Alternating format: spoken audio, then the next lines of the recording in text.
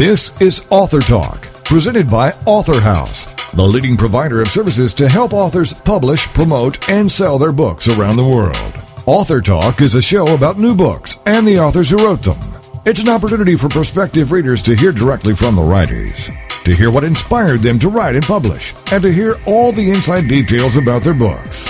Here is Author Talk with host Steve Jorgensen. The title of the book, Men of the Compass, and the author is DJ Ruckman, and DJ joins us now on Author Talk. Hello, DJ. Good morning, Steve. Well, you're going to take us back into the very, very early days of sailing and these kinds of adventurers that are wandering around the world, discovering new lands, and we're going to talk about this compass that I guess today we kind of take that for granted. Not many of us know really about the significance of the compass, but your story, a fiction story, kind of revolves around that in Ireland, and as you see, an important part that Ireland played in discovering the world. Yes, the compass was discovered in about 450 B.C. by the Chinese, but it lacked about 1,500 years before it showed up in English sailing ships in about 1100 A.D. The Roman Brits and basically the civilized world did not have it.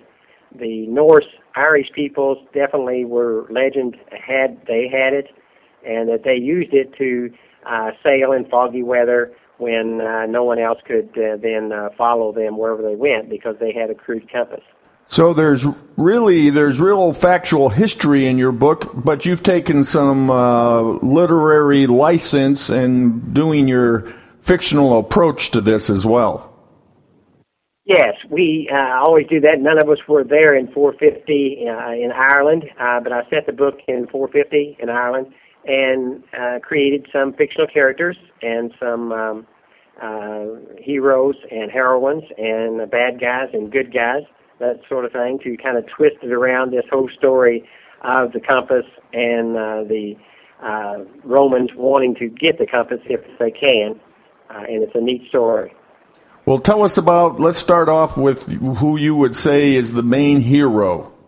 Main hero is a young man who is a second son, and as you're aware of in most of the civilized world, the second son, third son, fourth sons never inherited the estate. So the second son is forced to dream of where he can go and find his place in the world, because the first son is going to inherit the father's holdings. And so the second son dreams of sailing to the legendary Newfoundland, which is the land across the sea, which was talked about in legends in Ireland prior to this time. And what is his name? His name is Théoden. Spell that. T-H-A-D-O-N. Gaydon? Théoden, T-H-A-D-O-N. Okay. Théoden, all right. And now he also has, obviously, friends and allies. Any one or two characters that really strengthen him and help him? Yes, due to basically the Christian religion coming into Britain at that particular time, the Druids and the people that were considered pagans were driven out of England. One of my heroes is Dante, formerly named Calcullan. He is a Druid that was forced out of England, and he winds up in Ireland, and he allies himself with Théoden. Dante has the magic compass, and he uses that to help the Irish peoples in their struggles. And Théoden and he conspire then to build ships to sail to Newfoundland, which we, of course, know as the northeast corner of the New World, basically Canada and America. So the real factual historical significance back then, that there were people, obviously we know that there were early adventurers back well before the time of Christ who, like Marco Polo, go into China. And is he the one that discovered the compass in the first place? No, he actually brought it out of China way later. This was much later in time than this story is, when Polo brought it back into the Italians, and the Italians then, of course, being the Romans, eventually wound up in England with it. No, Marco Polo didn't discover it, the Chinese did in about 450 BC. But you talk about the magic compass. Now, why did you say magic compass? Well, anything that was not really understood how it worked was considered magic. It was considered by those that didn't understand, obviously, as something very magical, because in this particular case, it's magnetite, basically, that's a naturally occurring magnetic material that when it's struck by lightning becomes polarized. If you slice off a piece of that and you slide it into a cork and float it in a bowl of water, it will orient itself north-south every time, somewhat mystically and somewhat magically. And hence the compass was born. And it was then used by the Chinese very early on. The Chinese decided to basically withdraw unto themselves, of course, and didn't share a lot of that until Marco Polo brought that out of China later on in time to the Italians. So in your story, the Irish have the compass, and of course that gives them a lot of power because the others don't have it.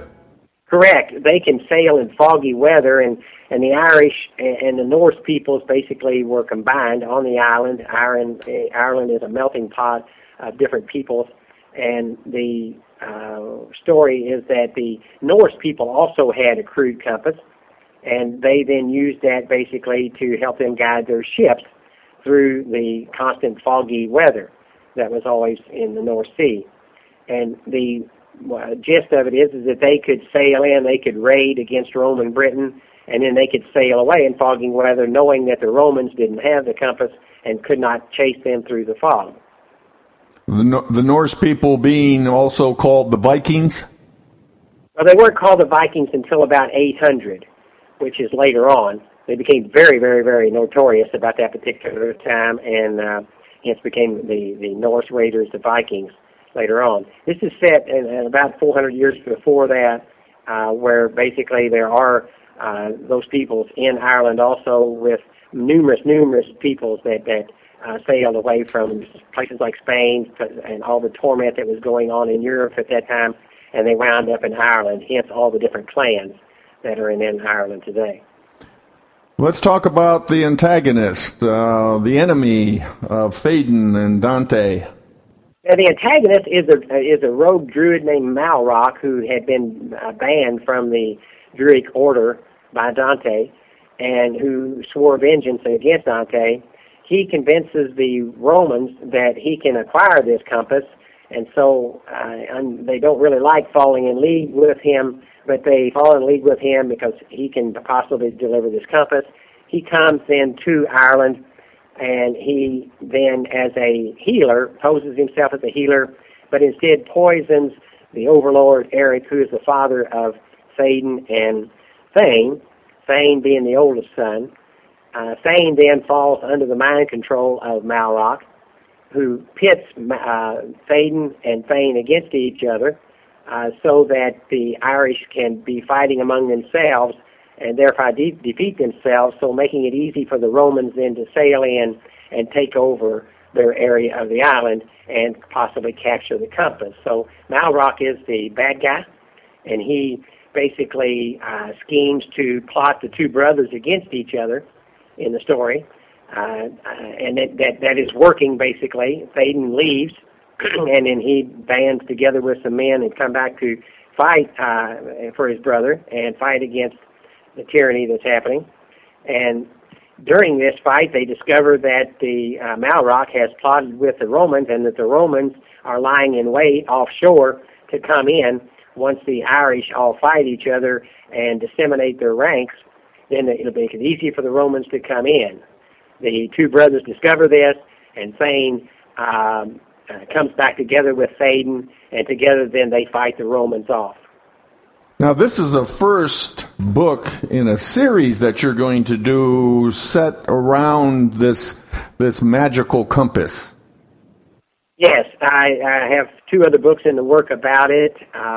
Having spent 40 years solving land mysteries and puzzles that are associated with compass bearings and compass descriptions and things, it's always been historical journey for me of researching things about property and how we basically evolved as a society, and the implication of how the compass basically impacted our lives.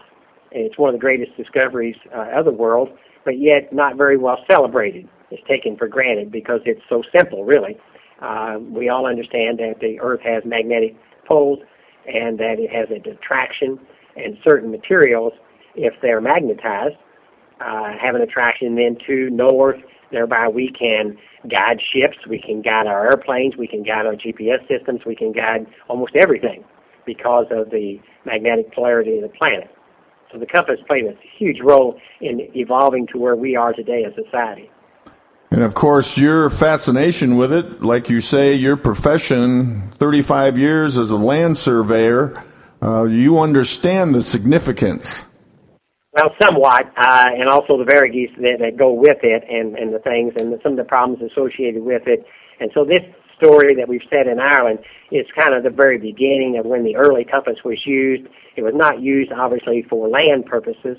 That didn't happen until Paris in about 1700 when the first surveys were done with compasses. But it was used for guiding ships.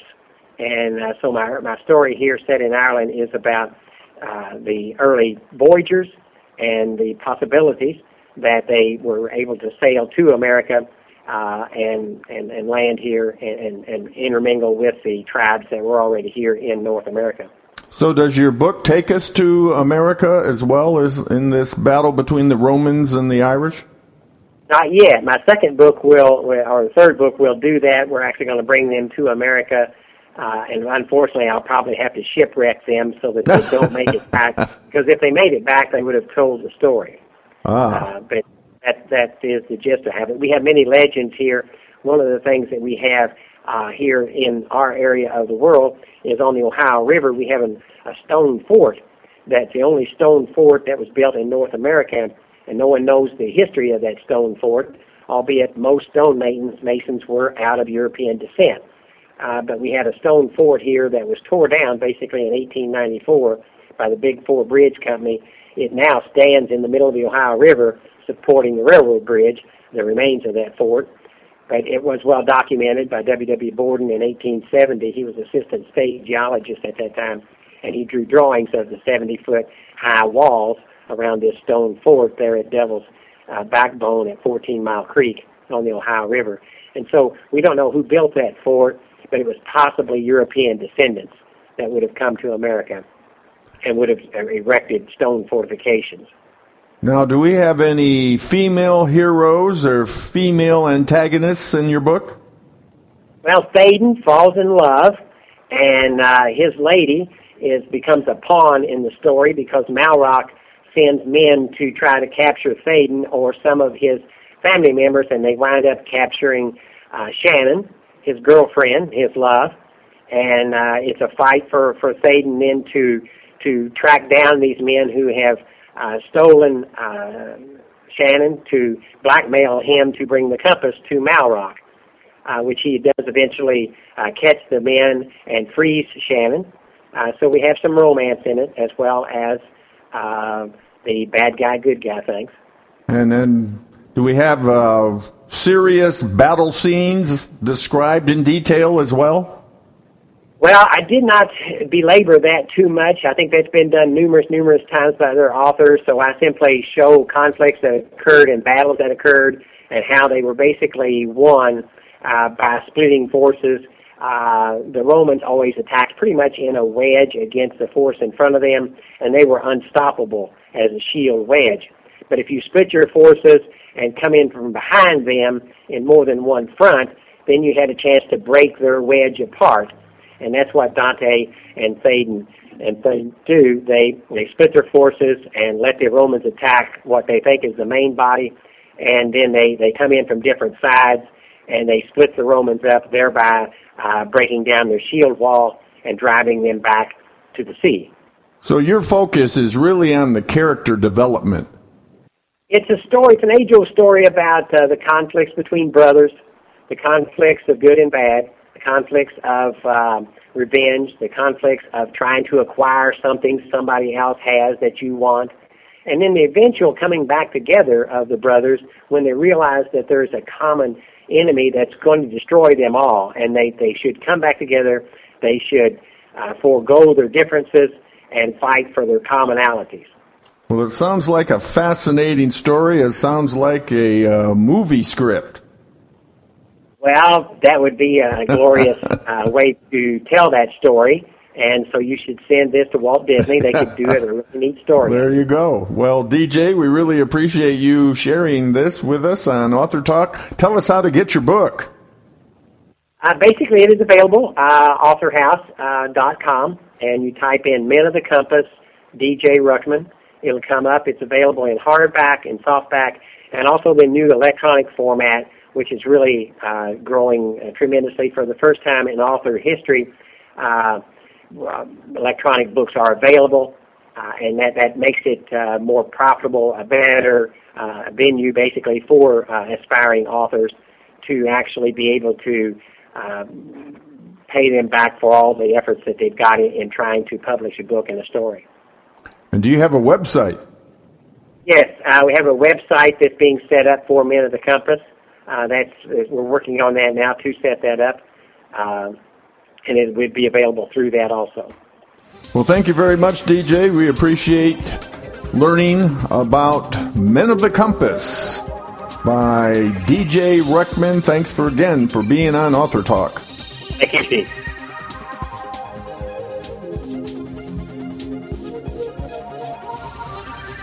You're listening to Author Talk. We'll be back right after these messages. It's the chance for you to hear firsthand from authors on why they write their books in their own words. It's called iUniverse Radio, hosted by Steve Jorgensen every Saturday at 4 p.m. Eastern, 3 Central on TogiNet Radio. iUniverse Radio is brought to you by iUniverse, the leading book marketing, editorial services, and supported self-publishing company. iUniverse Radio every Saturday at 4 p.m. Eastern, 3 Central on TogiNet Radio. Radio with a cutting edge. What's your story? Are you living it? Well, you could be. It's What's Your Story with Hillary Bilbrey. Friday mornings at 10 Eastern, 9 a.m. Central on TogiNet.com. Her passion is helping others discover, create, and live their personal brands. Yep, you heard me. You have a brand. No different than Coke, Pepsi, or Nike. You are a walking, talking, living, breathing brand. You're not a logo. You're not a tagline. The choices you make become the path you take. This is your brand. Now, live your story. Your brand is not just what you say it is. It's also what others say it is. So what are you communicating? And how can you create an authentic brand? We'll take on these challenges with What's Your Story? Every week, Hillary will feature teens, moms, and organizations that are learning and living their story. Now, her passion is to help others discover, create, and live their personal brands. To find out more, go to inspiredbyfamily.com. It's What's Your Story with Hillary Bilbrey. Friday mornings at 10 Eastern, 9 a.m. Central on TogiNet.com. Welcome back to Author Talk, brought to you by Author House, helping authors publish, promote, and sell their books around the world. The title of the book, The Hidden Face of Laura, and the author is Elaine Mims, and Elaine joins us now on Author Talk. Hello, Elaine. Good morning. Good to have you with us. Now, what we're going to do, first of all, is I'm going to read a little bit from your introduction of your book, The Hidden Face of Laura. This is a very serious subject. We're dealing with the experience of child abuse and also the effects of child abuse. This is what you say. Sometimes the trials we face each day can be overwhelming, especially when a child is involved. A child may be neglected or in an abusive situation. Not all children have a loving family or live in a nice house. Currently, abuse is at an all-time high and occurs in more than half of our population. You would think after childhood a person would be more in control of their life, but we never outgrow the reality of abuse. Many people are uneducated on the matter, and children are often afraid to speak out. This is what happened with Laura Mae Miller. Well, that's very targeted and right to the point. This is a very tragic part of society today. Why delve into this and write this book? This is a very painful area. Yes, it is. I've known Laura for quite a while, and listening to her story and talking to her is just, it would touch your heart, and it's overwhelming with some of the things that she's went through in her life. I think her problem started as a child as early as the age of 3. She had an older brother who sexually molested her from the time she was 3 until she was like 12 years old, and she finally got the courage to stop it. Until then, just talking with her, she was very afraid. She was afraid to tell her family. She was afraid to tell anyone. She thought that she would be blamed for it, and she thought she would be the one to be punished. So she kept quiet, where most children do that. Most children abused this way. They won't tell. They keep it inside, and you just don't realize what's happening. Why do you think children feel so guilty and won't tell someone? Well, in Laura's case, her brother was so much older than her. He let her think that he was too old to be punished. He let her think that she would get the punishment because he was just too old to be punished, and it frightened her, and she believed that until she just had enough. So she's abused from a very early age, and finally confronts, I guess, the brother. And then, where does her life go from there? Well, you would think it would get better, but Laura was raised in very poor circumstances. She lived in a home with no indoor plumbing, just something that we would condemn, just shacks. That's the way she was raised. And when she became old enough to date and go out with young boys, you know that the kind of boys that would want to go out with her would be the from the poor society and such, and so she ended up getting date raped. She was put in the hospital by 2 boys who drugged her and raped her even after she was date raped earlier.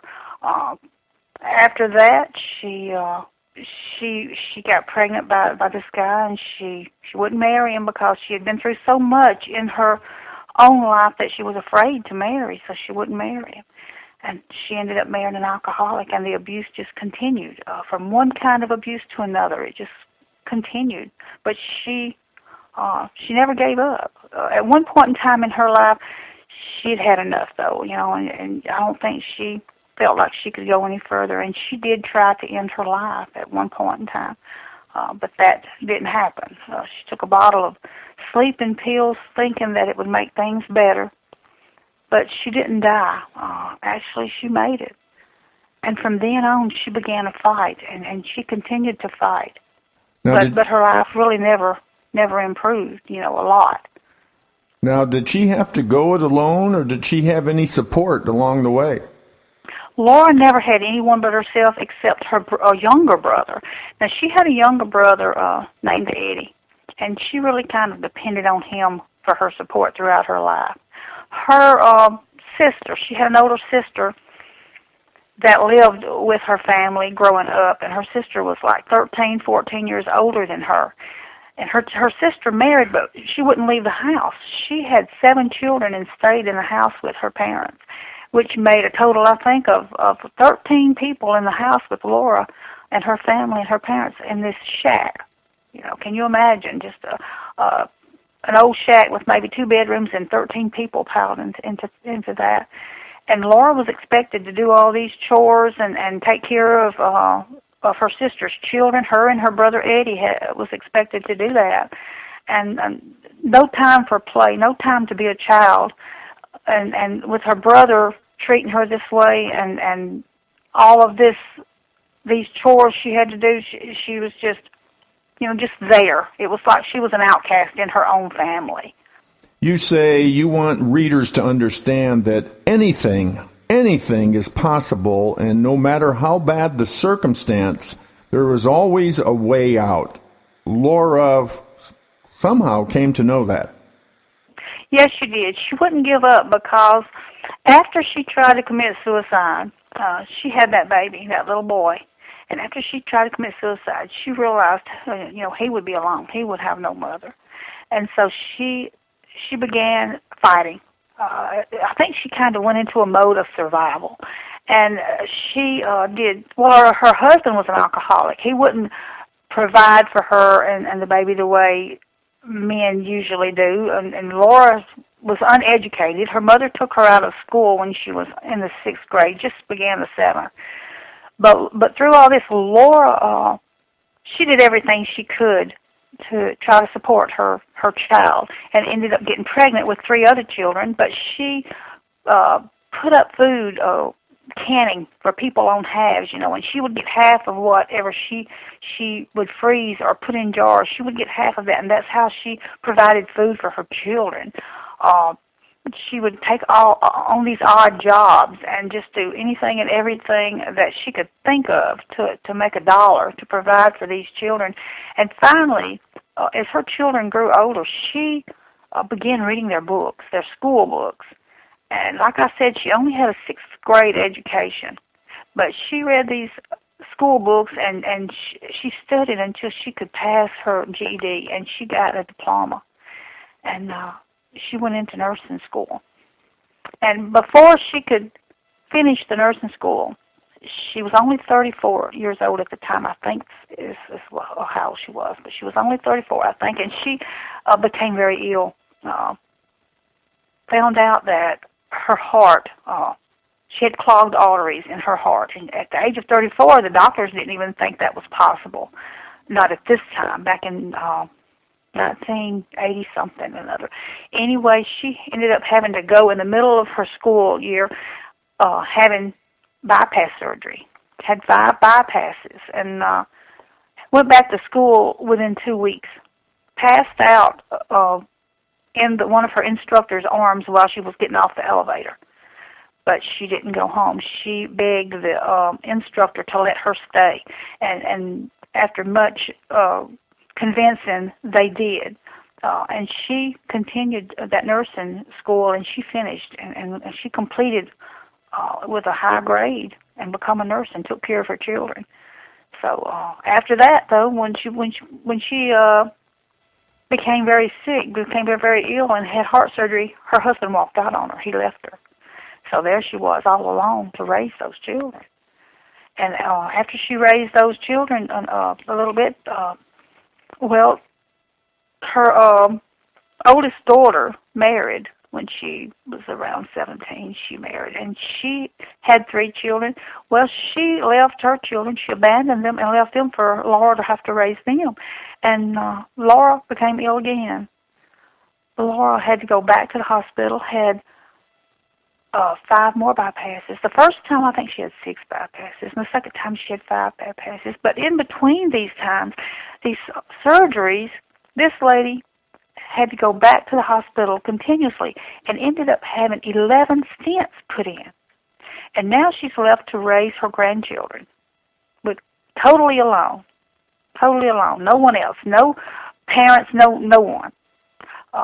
It's just from one bad thing to another. So it's just a tremendous effort on Laura's part, but she does all this, and she never gives up, and she's, even at this time, she's raising those grandchildren, and she's disabled. She's no longer able to work as a nurse, but she's still trying to raise those grandchildren. Well, you say if a person searches hard and long enough, that person will eventually see some light, because things are always changing. Nothing stays the same. That is a quote that I will never forget. Things are never the same. They're always changing. Like today, we all have struggles. We all have problems in our life. And we look and we think they're so terrible, we think they're so bad, but you can always find someone who is worse off than you are. And if you look today and see, well, I'd say I just don't know how I'm going to make it another day. But if you make that next day, it's going to be a little different. And finally, it's going to work its way out of this problem. There may be another one facing you, but things are never staying the same. They're always changing, and your life is always changing. And if you hang in there, there will be some light at the end of the tunnel. And God helped Laura to get through the things. You know, she gives him the total credit. He got her through the horrible life that she had, but there's a reason, you know. She looks now and she says she knows that she's not meant to have a husband and a loving relationship. She knows what her purpose here is for, and that is to raise her grandbabies now, you know, and that's what she lives for now, is to raise those children.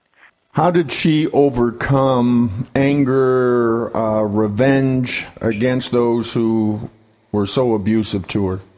Well, you know, if we don't forgive, then we cannot be forgiven. And that's how she overcame. She said that if the Lord forgives her, then she has to forgive the others. And you cannot ever forget and wipe it from your memories, and it's devastating, and it does stay deep within. But you can forgive them. You can. There is forgiveness within all of us, and we are capable of forgiving most anything if we just open our hearts.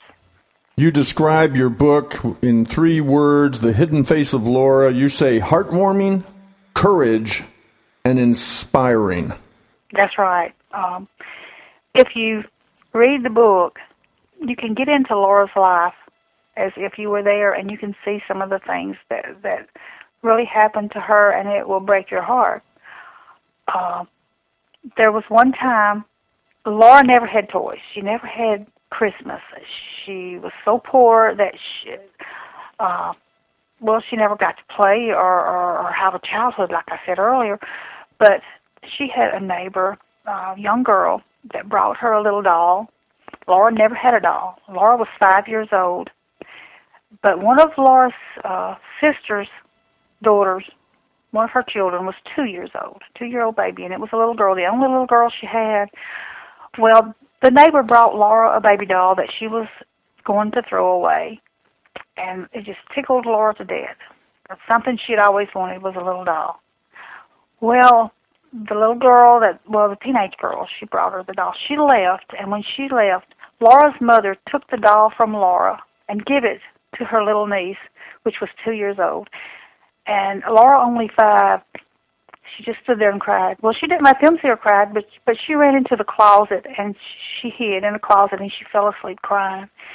And when she woke up, she got up and she went outside, and she found the doll's head in one place and the body in another.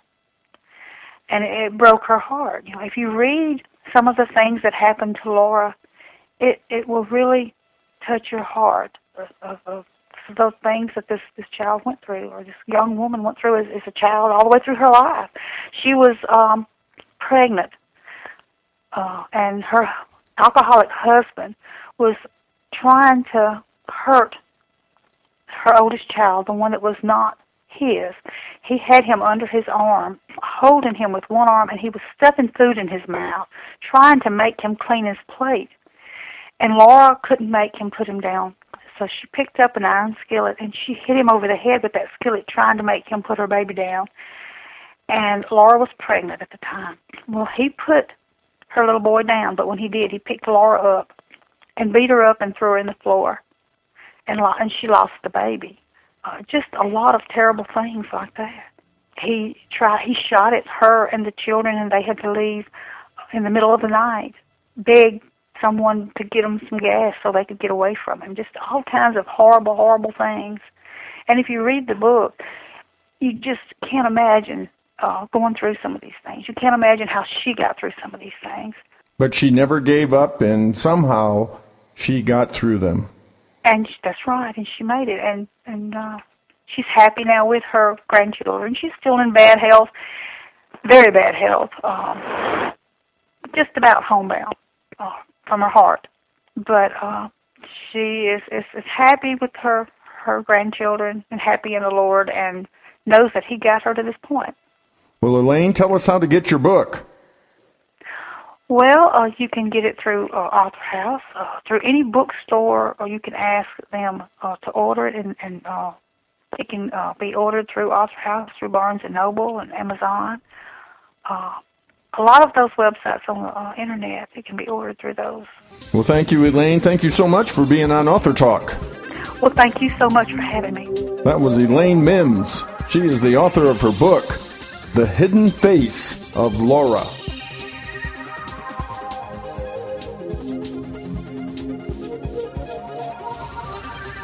You're listening to Author Talk.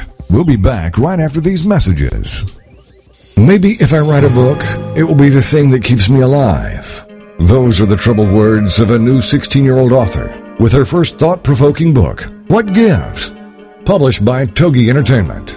The author kept a diary during her dark teenage times, which turned into a 360-page suicide note with a happy ending. Texas Monthly describes teen author Chelsea Marie and her new book, What Gives? In this provocative way. We've plunged from page to page, not because of the young diarist's despondency. Depression is not especially attractive or compelling, but because we are fascinated to see that while she is fending off demons on one hand, she is writing verse with the other.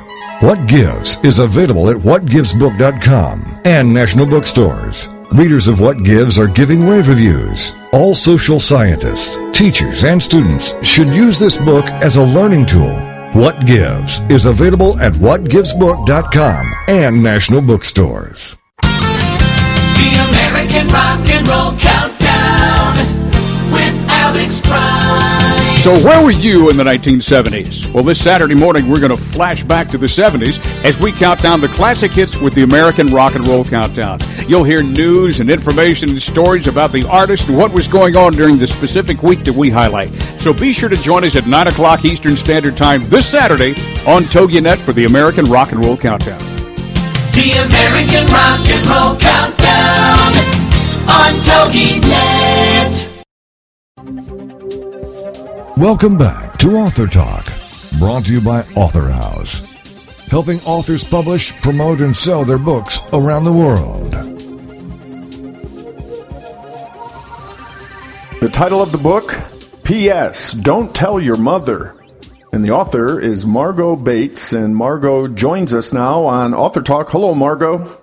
Hello, how are you today? I'm doing just great, and great to have you on the show. And I'm going to read what you have written of how you'd introduce your book to a friend in just a sentence or two. You say, my writing takes a look at a slice of life in Canada's frontier north in the 50s and 60s. Readers say the stories are comical, quirky, and irreverent.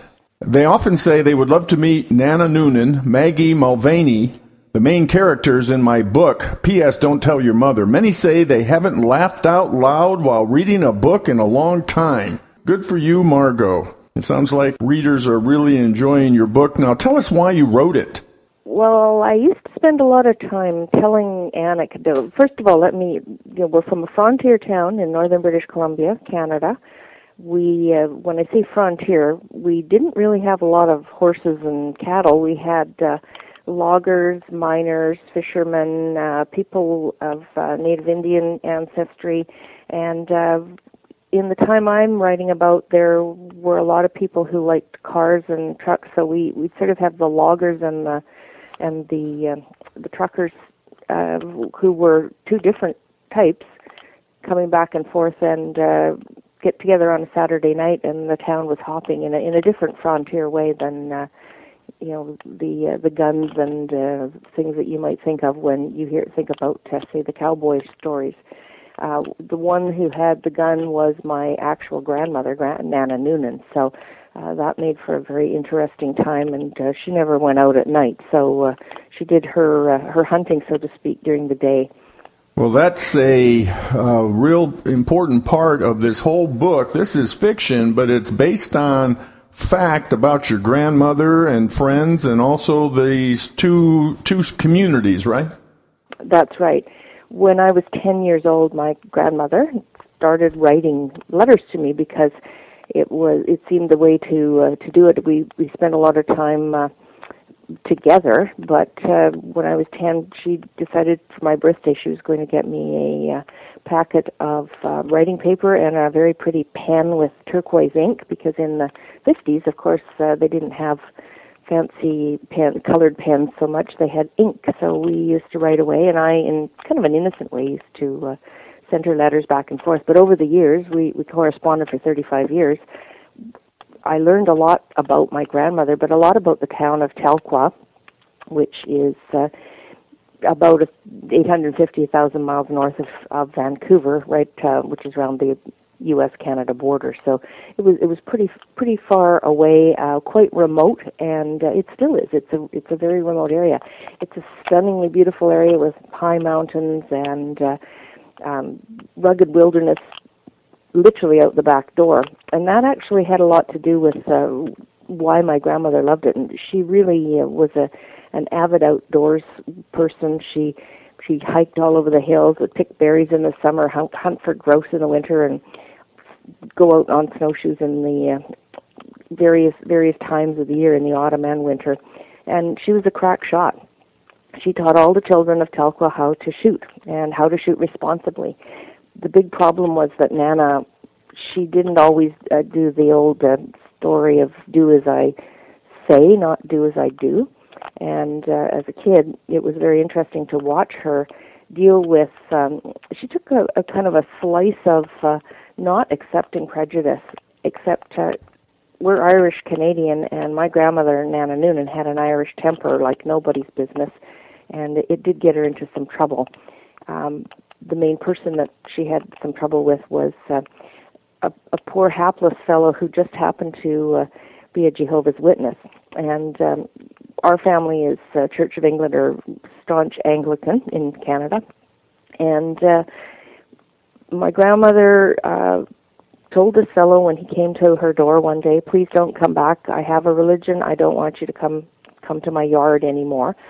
They had quite a big yard, which didn't seem to help the poor guy. But he used to come anyway, because that is basically part of his religion. And the fact that he presented himself on my grandmother's doorstep, rain, snow, sleet, shine, didn't matter. Every Saturday he came, and over the years my grandmother just took a bit of an exception to him coming to her door. And I think actually she kind of liked him in a way, but she just wouldn't put up with what one very serious part of his character, and that was that she was best friends with a native Indian woman named Tai Mary, who lived in the Indian Reserve about a few miles out of Telkwa. And he didn't like Tai Mary, and that was it. My grandmother was on his case from day one, and she just wouldn't let up. And so as a child, I observed this, and that's what the basis of the story is. It's a story of prejudice and how one woman, Nana Noonan, very strong-willed, took on this one fellow and stuck up for her best friend. And basically it's a story of friendship and of how one person deals with prejudice in a very unique and Irish temper way. Now, Maggie, Nana's 12-year-old granddaughter, now is Maggie you? Maggie is me and quite a few of my cousins and a friend or two thrown in for good measure. Mainly to protect myself, I guess. I'm not quite sure, but I think the main thing was that our family name is Mulvaney on my dad's side, so I figured I might as well get an Irish name in there while I'm at it. And it is me quite a bit, but it really is it's a compilation of a lot of people that I know, and I'm in the current time writing my second book, and Maggie takes a bit more of a role in the, I guess, becoming not me, more like a couple of friends that I had that were much more brave than I am, so or ever was in those days. So that's another story. But at this point, it's probably as close to me as I'm going to let it be. How's that? So the character of Maggie Mulvaney. Well, that's a good explanation and testimony, I guess. Trying to keep yourself off the hook a little bit anyway, right? Ever so slightly. Now, she lives in Terrace. Now, is Terrace and Telkwa a lot alike, or are they kind of separate, unique communities? They're very unique communities and they're very similar. The similarity first is that they're both in northern British Columbia. Telkwa is an interior town. It is set in the beautiful Bulkley Valley, which is farming, ranches, a lot of it, much drier than Terrace, which is on the coastal mountains.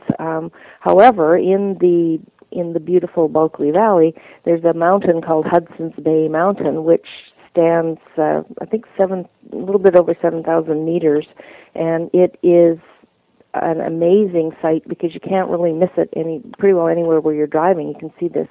There's also some other spectacular mountain ranges in behind the town of Telkwa. It's got 3 rivers that come into it, 3 bridges, 2 rivers, and lots of fishing, lots of outdoor life.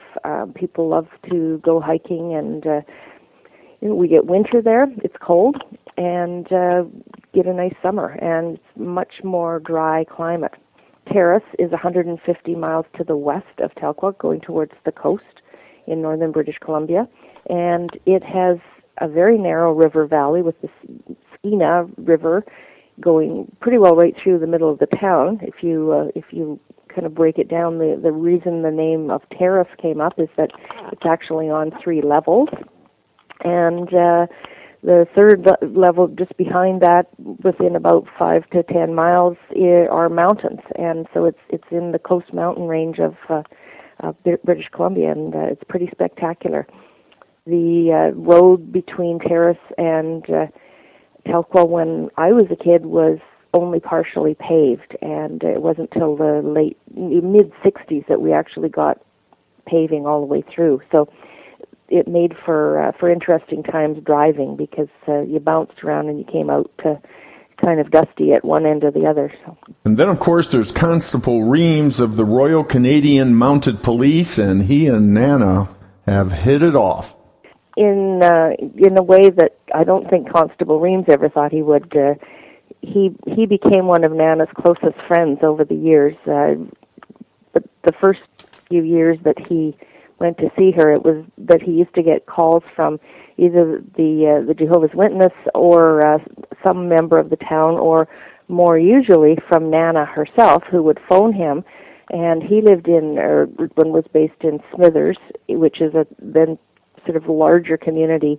We're talking Telkwa's 852 people, and that kind of was a composite of the entire area, so it's certainly not a big place.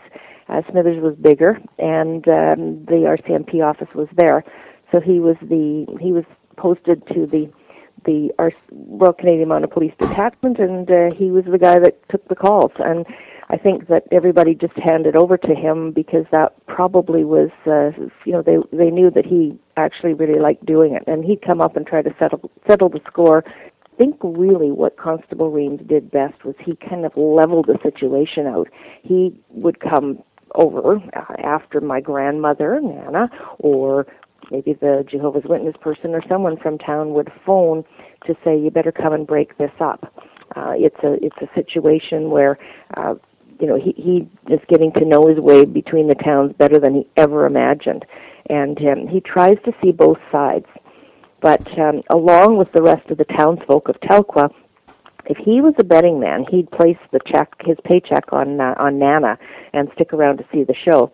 And unfortunately, the only way he can see Nana is when she or the Jehovah's Witness calls him with a complaint and of some sort of injustice from either side. And he was again is a composite of about 4 or 5 RCM policemen that I knew and that our family knew over the years. But my grandmother really did call them quite a bit because she was always complaining about something. She wasn't. It's interesting to note she wasn't a righteous person. She was a person who, my granddad said, was all she saw things was black and white. And my husband would probably attest that there might be some of that in me. I'm certainly never learned to shoot, which is probably a good thing. And I never really learned to do much other than try to stick up for people. And I certainly got that from my grandmother. But to get back to Constable Reams, I went up and down the phone book and chose that name out of the Smithers phone book. And I hope that there's no Reams family. I think they would probably like to have Constable in their family if they didn't have one, but he is definitely a composite of all the policemen that we know, and his character is very important in the overall story, but it's also important to know that there's always some really nice policeman in your neighborhood or your town that is there for everybody, except he does kind of deep inside take a shine to one person, and in particular this constable really, really cared for my grandmother, for Nana Noonan. Margo, we have just a couple of minutes left. Let's talk about a very serious side to this book in some ways, and yet I'm sure there's some humorous anecdotes in this, but life is tough in the North, as you say. Life was tough. It was very tough. The weather, the animals, and even the next-door neighbors are very unforgiving. Working in logging camps, fishing, prospecting, mining. Well, I mean, in the humorous side, even going to the local beer parlor was kind of dangerous on a Saturday night. But most things and some of the people weren't always as they appeared. And what would happen there is that everybody thought, well, probably everybody did know much of what you were about and much of what you were doing, except nobody ever really knew all of the reasons people reacted the way they did, and that's what the story is about, of how even though people had an idea that the very serious and very prevalent thing that still goes on in towns around the world, but particularly in the North, there was a lot of prejudice, and in the book it talks about the day-to-day life, and it also talks about how prejudice was permeated, that no one necessarily took a stance, and that kind of was where the problem was, and that made it tough too, because people just sort of let things happen around, and in Telkwa, though, in those days we didn't have TV and sporadic radio because it was remote. We got a newspaper once a week, so the townsfolk needed entertainment, and some of the entertainment was at the expense of a lot of people within the area. But also, I mean, the elements, it is very tough to be in logging. It's very tough to be in mining. There's storms of fishermen. People still have these things. But in those days, people were getting injured and killed and all sorts of things just doing their day-to-day job. And it was not an easy place to live in many ways, just because of the conditions and how the entire area was remote. I mean, it takes about 20 hours, 15 to 20 hours to drive from the area of Telkwa Terrace down to Vancouver. So, it's far away from any big city, and you had to make your own fun, and you stuck together, and you also watched the goings-on of your town. Maybe took a little longer to react, unless something really, really tragic happened, and then everybody pulled together. And that is one of the things about the North that is wonderful. It is very stunning, and it is a very, very unique part of the world. We have a different language. We have a very unique take on things. If you don't have a sense of humor, you should probably stay inside, because a lot of times you have to laugh at what goes on. Margo, tell us how to get your book. You can get it through Amazon, Barnes & Noble, Chapters Indigo in the bookstores. You can order it online through my website, www.margobates.com. That's MARGOBATES. And there's on my website, you can get it in audiobook as well as the traditional book, and soon to be on ebook. So the fun thing is you can listen to Nana and get to meet them in person. I narrated the book because I was told that I wanted someone with an Irish accent, and the fellow says, well, you sound kind of Irish. And I said, oh, I don't really think I do. And he said, well, can you tell me what your grandmother sounded like? And so my producer actually was kind enough to say for me to do it, and I think it worked out fairly well because people who've read the book and have now listened to the audio version say that they're actually enjoying meeting Nana and Maggie in person. Well, Margo, we appreciate you being on Author Talk. Very interesting story. Thank you, Steve. I really appreciated the opportunity to chat with you today. That was Margo Bates. She is the author of her book, P.S. Don't Tell Your Mother.